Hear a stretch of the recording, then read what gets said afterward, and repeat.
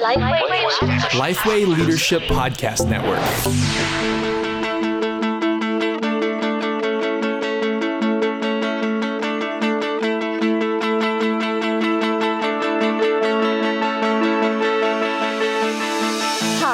Welcome to EST. If you love the established church, this is the place to have conversations about why the established church matters, how to better serve her, and to hear stories every week about how God is using the church for His glory and our good. The show is hosted each week by Sam Rayner, Josh King, and Micah Fries. We're glad you're here. Hey, what's up, and welcome to another episode of EST, the podcast for established church leaders by established church leaders. My name is Josh King, and on the line is Sam Rayner. What's going on this morning, Sam? Man, I slept for like 7 hours last night for the first time since Christmas. Is that long or short? That's long for me. Oh, really? I'm usually 5 or 6, and my body just crashed. Really? And I woke up, my wife had already gotten the kids up and taken them to school, and I'm just like, where am I? What am I doing? Everybody? Yeah, and so thank you to my wife, who never listens to any of these podcasts. Right. Thank you, honey, for allowing me to. She can listen for 44 seconds and she could. And then turn it off. That's exactly right. So, Aaron, you were very gracious in allowing me to sleep. So thank you. Yeah. So I actually sleep about the same schedule as a toddler, a nap, and then 10 o'clock. I'm usually asleep by 10 at night, and then I don't wake up until 6:30, 7. Yeah, definitely 6:30. So, yeah, I sleep a lot, especially on the weekends. We joke about when it is that I'm going to grow out of a nap, and it just hasn't happened yet. So, do you take a nap every day? Not every day. When I'm not working. On days I don't work, I take a nap. Wow. And Sunday.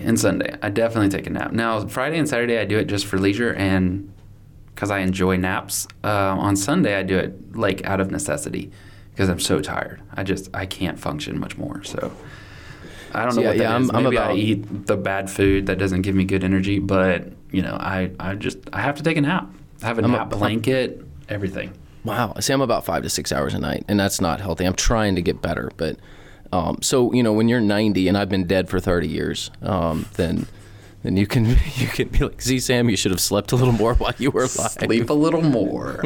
So this brings up a great topic because, I said I sleep like a toddler. You brought up the 90-year-olds, but let's talk a little bit about multiple generations in the church. And a decent segue. I'll give you credit for that one. We didn't even mean to do that. We just talked about sleep, and it goes that direction. We don't ever mean to do anything on the show. I always say pastor on purpose, but podcast on accident. That's pastor on purpose, podcast on... and Micah's on vacation. Did we mention that? He's on vacation, which is a shame because talking about intergenerational type of stuff would be so fun to, kind of poke fun at him for being old. So he is an old soul. He's old physically too. He does. He has those kidney stones and stuff, man. I feel for the guy. I do too. Have you ever had a kidney stone? No, I've never had anything like that. I don't want to jinx myself now. Knock on some wood. I just turned 39, so I've got one more year of being a child, and then next year I get to be an adult. And I'm 36, and I'll be 37 this year, so bringing up the rear. But people get upset when we banter too much. And so we've had 3 minutes of banter, so let's talk about this. So your church is fairly, I think all three of our churches are very multi-generational. Absolutely. I would say, yeah. Yeah, I mean, we are a good reflection of our community. We're probably a little younger on average than our community, maybe 5-10 years, maybe a lot younger, but we still have a pretty strong segment of what I would call seniors, boomers, and seniors, a lot of boomers. And so we there's no way that we could say we're a church that is predominantly one generation. We've got about 5 generations in our church.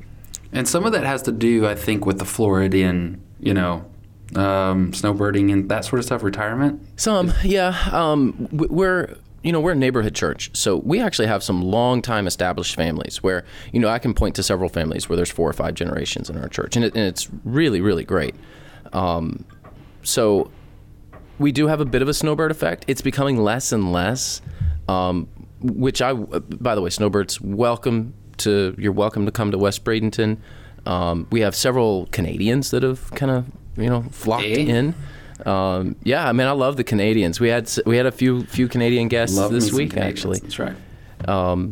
But mainly we're just a good multi-generational church. A lot of long-time established families and new families that come in, seem to intermingle fairly well. We are, as most older Baptist churches are, large older Baptist churches are, tend to be multi-generational, and we are that way, but we are also that way intentionally. In fact, missionally. So the whole if anybody pays attention to what my church does, I'm sure they don't, but if they did, I do. I know you do. I like your Facebook page. Yeah. So the second fam thing is it flows into everything we do, and so it's not just the advertising, although I think the marketing part of it's pretty good, but the family, being a church that is comfortable at least, or not pushing anybody away one way or the other. And we did that on purpose. We do have in our city, more so than anywhere else I've seen in the same small town, there is a very, very large church that is very heavily geared toward the millennial. And the music styles, the decor, everything is geared that way, which that's pretty normal. But then, but in a town this size, we also have a number of churches that are almost intentionally geared toward the boomer, or that. And I mean, it's like dogmatically going in that direction. So one of the things that we decided to do was just kind of sit there in the middle, and not necessarily. And I don't think anybody's catering. I'm not judging anybody on these. That's both of those are great, but. Not necessarily cater towards one direction or the other. So it does create some tensions, and I think that's what we're going to talk about, some of those tensions and navigating the tensions. But it also creates a lot of good things. I like that the whole family can feel comfortable. We had a guy visit. He would be in the older generations. He visited with his wife, but they were looking for a church that he and his wife, his 2 children and their spouses, and their, I think it was 6 grandchildren, would all enjoy. Now that's tough to do. And so they ended up joining here, I think because the second fam sort of approach that we take, where it's something for the entire family, or it's at least comfortable to the entire family. But there are some caveats to that, obviously. So what are some of the biggest challenges that you've faced as a pastor attempting to intentionally minister to all the generations? Well, I mean, back in the day, the average life back in the day, I mean, like 1900, the average life expectancy of an adult. Not like when you were a kid. Yeah, because sometimes when people say that, no, back in the 80s. My day. Yeah. Which, by the way, the 80s were a great decade. The more and more I've been removed from the decade of the 80s and the early 90s in my childhood, the more I realized that it was really a glorious time. It really was. And people who are from a certain part of our country will understand this, but 1982, Buc-ee's, Chewy's restaurant, and yours truly all came out of 1982. I'm going to have a harder time, finding a better year. But to your point, back in the day, 1900s. So back in the 1900s, the average life expectancy of an adult was roughly 50 years. So in any given church, you're going to have predominantly 2 generations. Every now and then you might have a grandma or grandpa or something like that. They were around, but people passed away a lot younger back in the day. Fast forward to where we are now, the average life expectancy is around 80, 85. And, you've got 4 and 5 generations in a church. Bridging those divide is much. If you're wondering, is it harder than it used to be? It is. It is simply because people are living longer. Because the 95-year-old, we have 95-year-olds in our church. We do too. The ability to connect a 95-year-old and a 15-year-old, it's really hard, just because they're worlds apart. I mean, we actually have an easier time cross-culturally in terms of ethnicity, language. And you're from Argentina and you're from Ontario, but if they're younger, they share a generation. It's actually easier to connect that group than it is the 10-year-old, 15-year-old, 20-year-old and the 80 and the 85-year-old. So I think next to socioeconomics, what's that? Hard. So the connection is one of the connection is very hard. So the next to socioeconomics, the rich and poor divide. I think the next hardest divide is bridging generations, and not like millennial and Gen X, although there's some differences there. But I'm talking the youngest generation with the oldest generations. It's very hard because the oldest generation has trouble, filtering things through the lenses that the youngest generation has. But then at the same time, the youngest generation, they don't have enough life experience to even know what on earth is going on. Mm-hmm. So it is hard. It's very hard. Yeah, I would find one of the greatest challenges I've had, and I've been a young pastor. I know you and Micah have as well. My first I was once a young pastor. You were once, yeah. And so at my first church I started, I was 28 as a lead pastor. And even being a lead pastor at 36 is challenging in its own right. But the challenge I find is that people forget that the pastor himself has a generation. Like, I am a millennial, and I don't apologize about that. I just am. And so I have different views on things that I grew up with, and I don't fault people for having their generational views, but sometimes you feel faulted as a and I think, and I would imagine this too. Oh, no, I don't even imagine. I know this is true. Sometimes even pastor to pastor, some of the pastors I know that are millennials really kind of fault some of the boomer pastors for the way they see the world. And some of that is just the way we were raised and the way we're wired as our generation. So I think one of the greatest challenges I've had is that frustration of saying, I didn't do that on purpose. I didn't intend to hurt you in any way when I didn't value that thing. I just don't value that thing, and I didn't know other people valued it.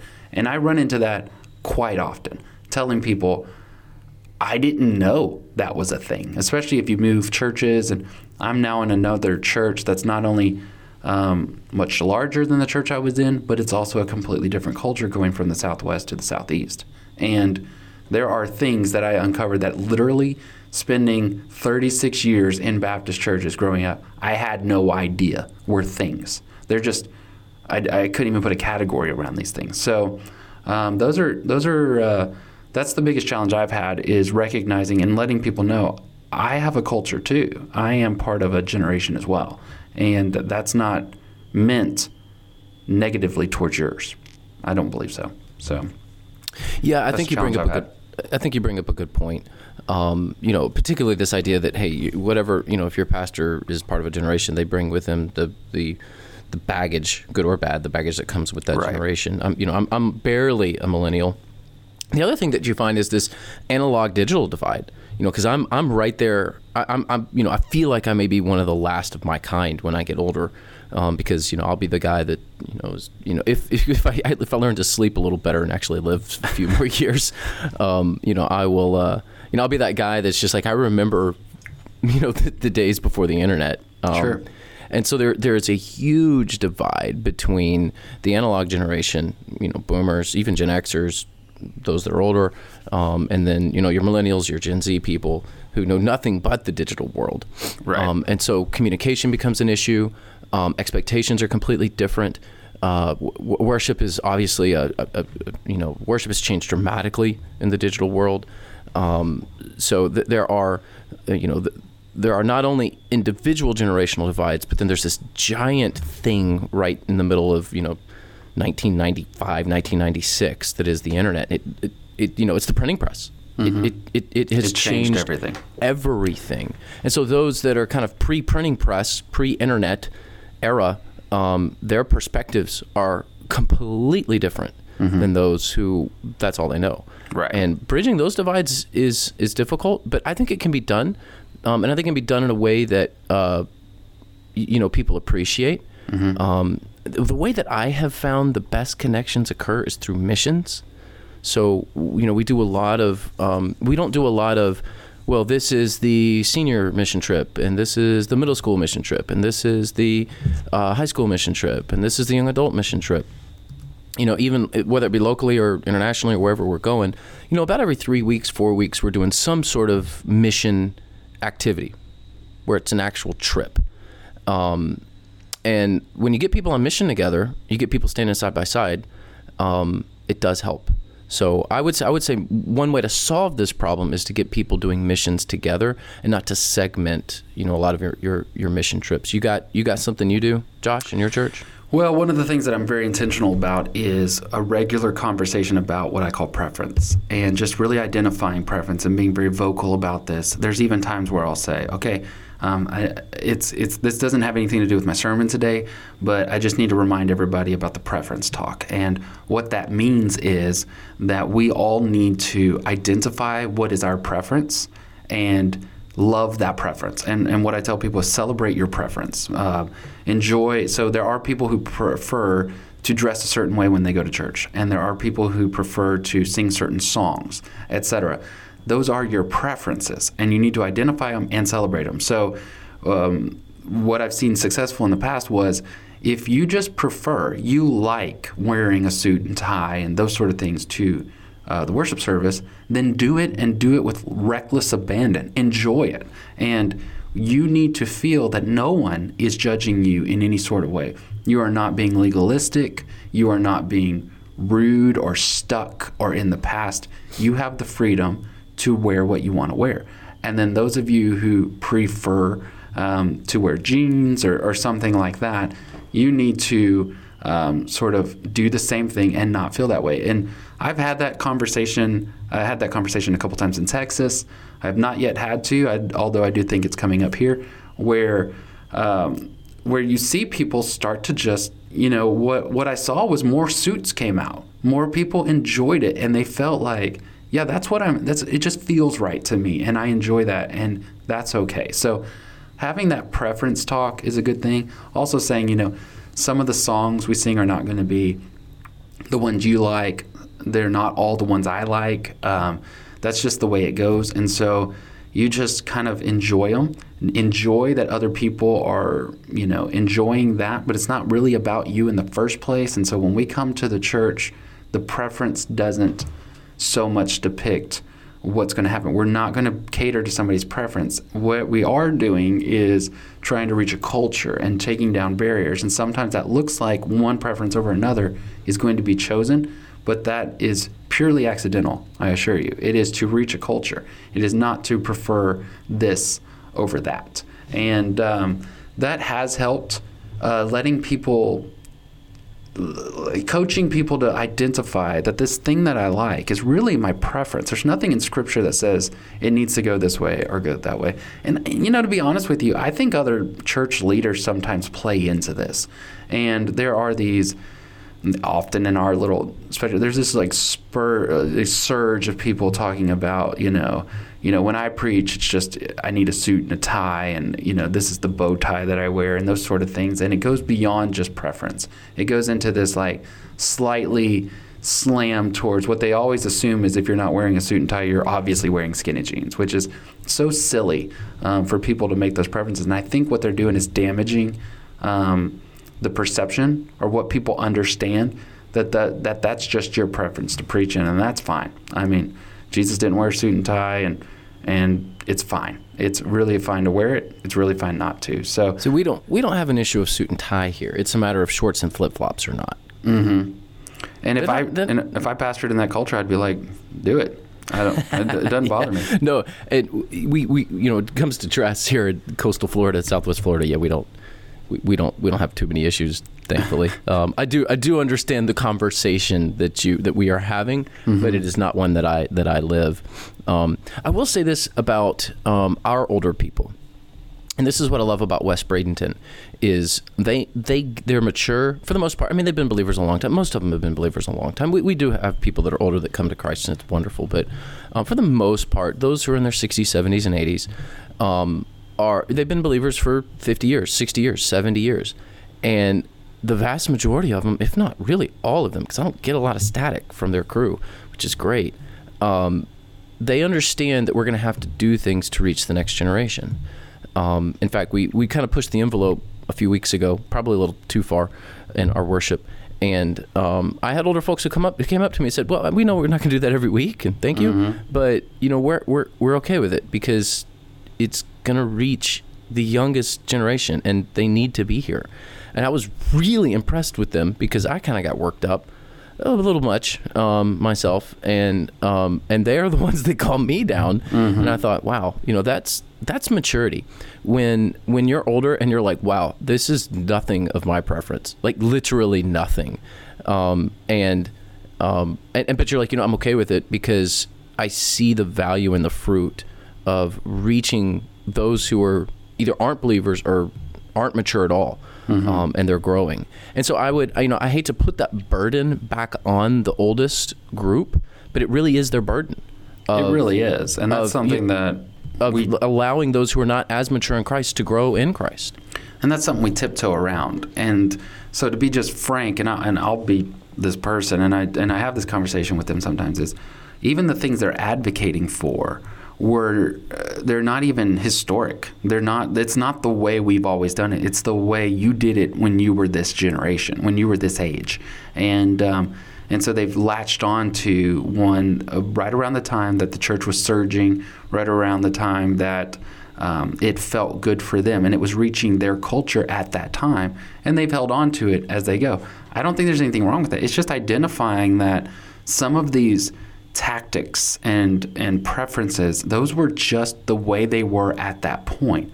I mean, we can clearly see back in American history, just from demographics and social economic status, is that not everyone wore, quote unquote, quote, their Sunday best, the suit and the tie and the hats and all that kind of stuff all the time. There was a time in our country where most Baptists or different denominations just couldn't even afford that, didn't have that period. And so there's an idea there that you've got to identify and realize this is the way it was for yours. It's going to be the way it is for theirs. It's going to be the way it is for the next. That's just the way it is. And you've got to own that and realize you don't have a corner market on the way this church operates just because you've been here longer. So, that's a talk that people need to hear. But I don't know how helpful it is for us to talk about that with our listeners. What are ways that our listeners could navigate some of these challenges? What do you think? Yeah, I mean, anytime we have an opportunity to bridge the generational divide, we try to capture it, particularly in worship, because worship seems to be the one area that is most pronounced. So for instance, like our groups, we call them life groups, but our older people call it Sunday school, and we just let them call it that. Yeah. They've got their class, and they say, yeah, we don't go around correcting them. Like, I'm going to go to Sunday school class. No, it's life groups. We don't just let them call it.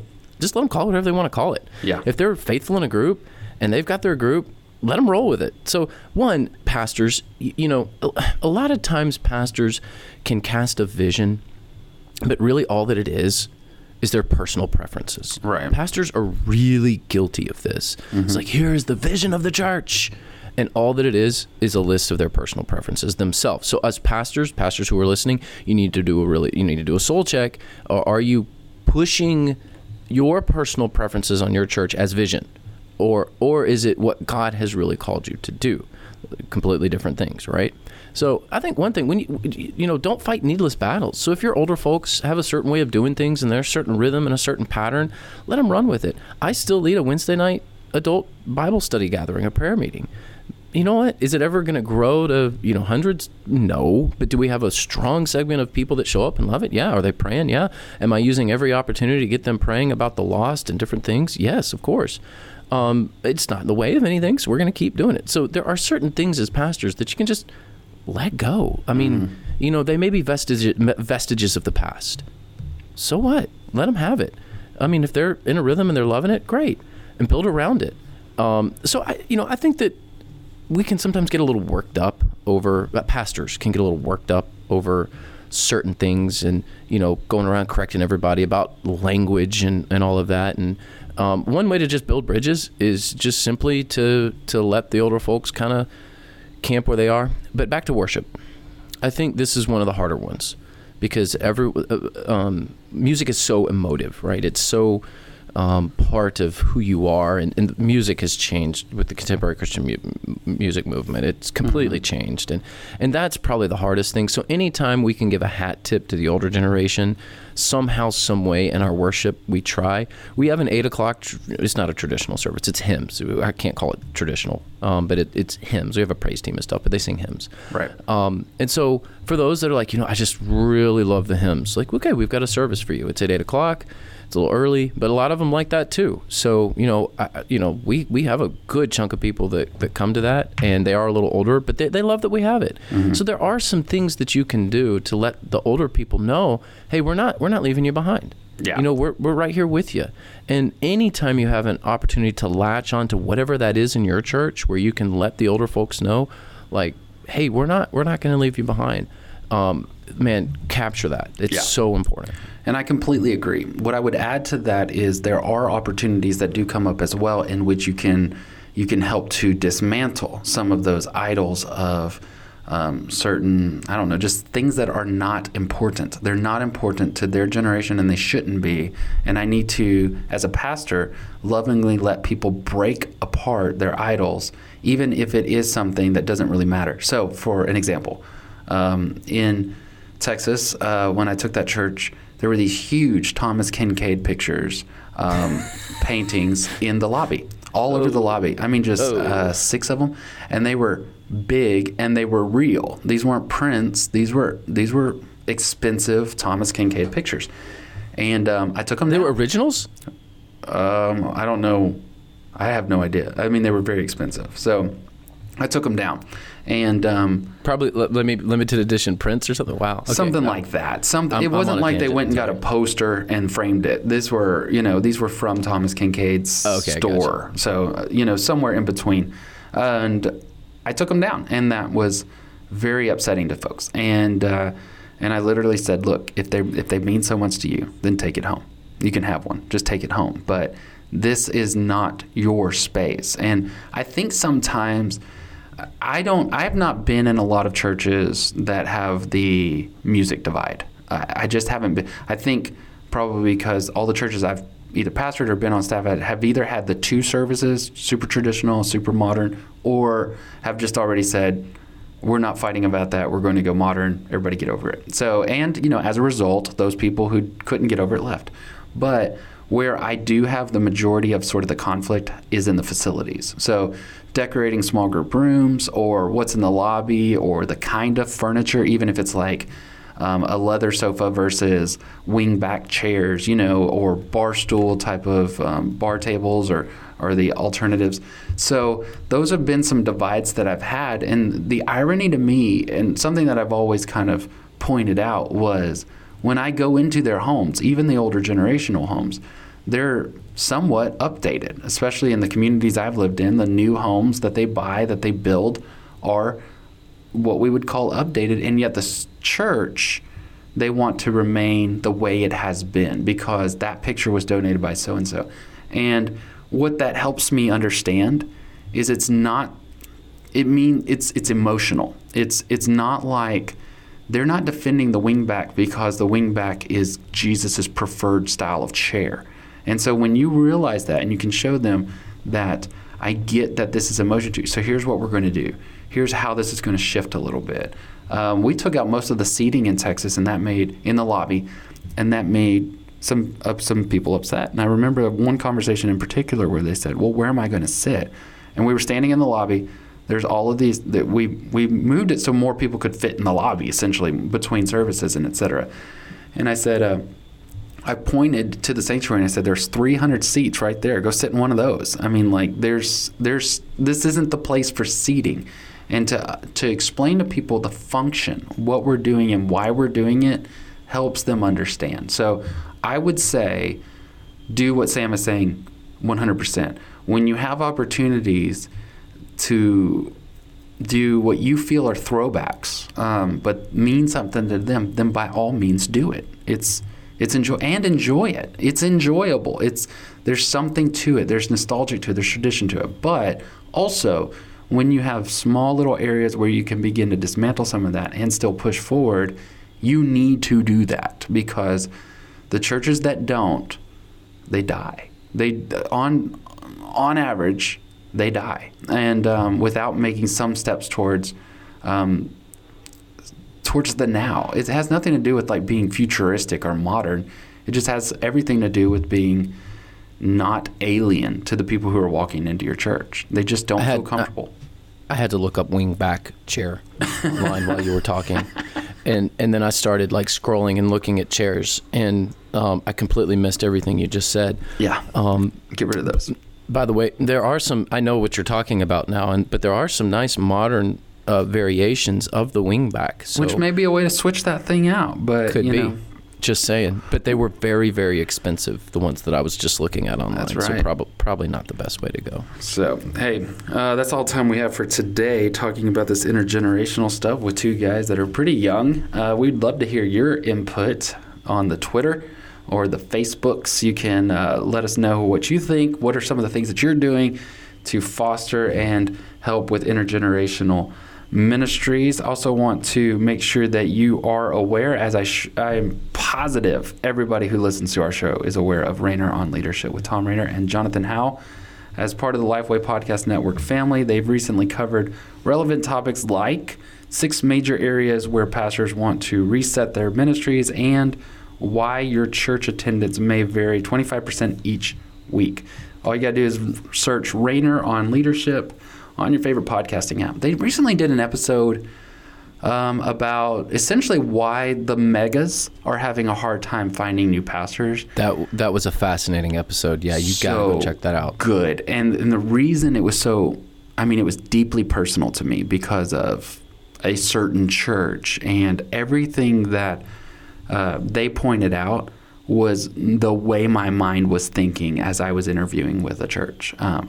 Literally down to the sanctuary size. I remember specifically going, what in the world am I going to do with the sanctuary? Because I just didn't want to be a part of it. And I know what church you're talking about. I know you know. And who they got as a pastor was a bit of a surprise. And not a millennial. So here we go. Anyways, thanks for listening, and we'll chat with you next week. You've been listening to EST, a discussion for the established church. Make sure to follow us on Facebook and Twitter, as well as subscribe, rate, and review on iTunes, Google Play, or your favorite podcatcher. Thanks for listening. EST is proud to be a part of the LifeWay Leadership Podcast Network.